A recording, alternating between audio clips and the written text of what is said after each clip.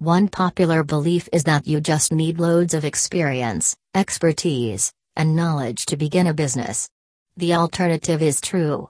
While it helps to travel to high school and learn the tricks of the trade, it doesn't necessarily mean that you just cannot start a business because you are doing not have a degree. According to Gaynor Verizon, the important things to recollect are, you would like to research, ask the proper questions, and acquire the simplest advice you'll be able to. What are the correct inquiries to ask? Below are 10 inquiries to ask to induce you started. There'll be more as you go, but a minimum of you've got something to start with.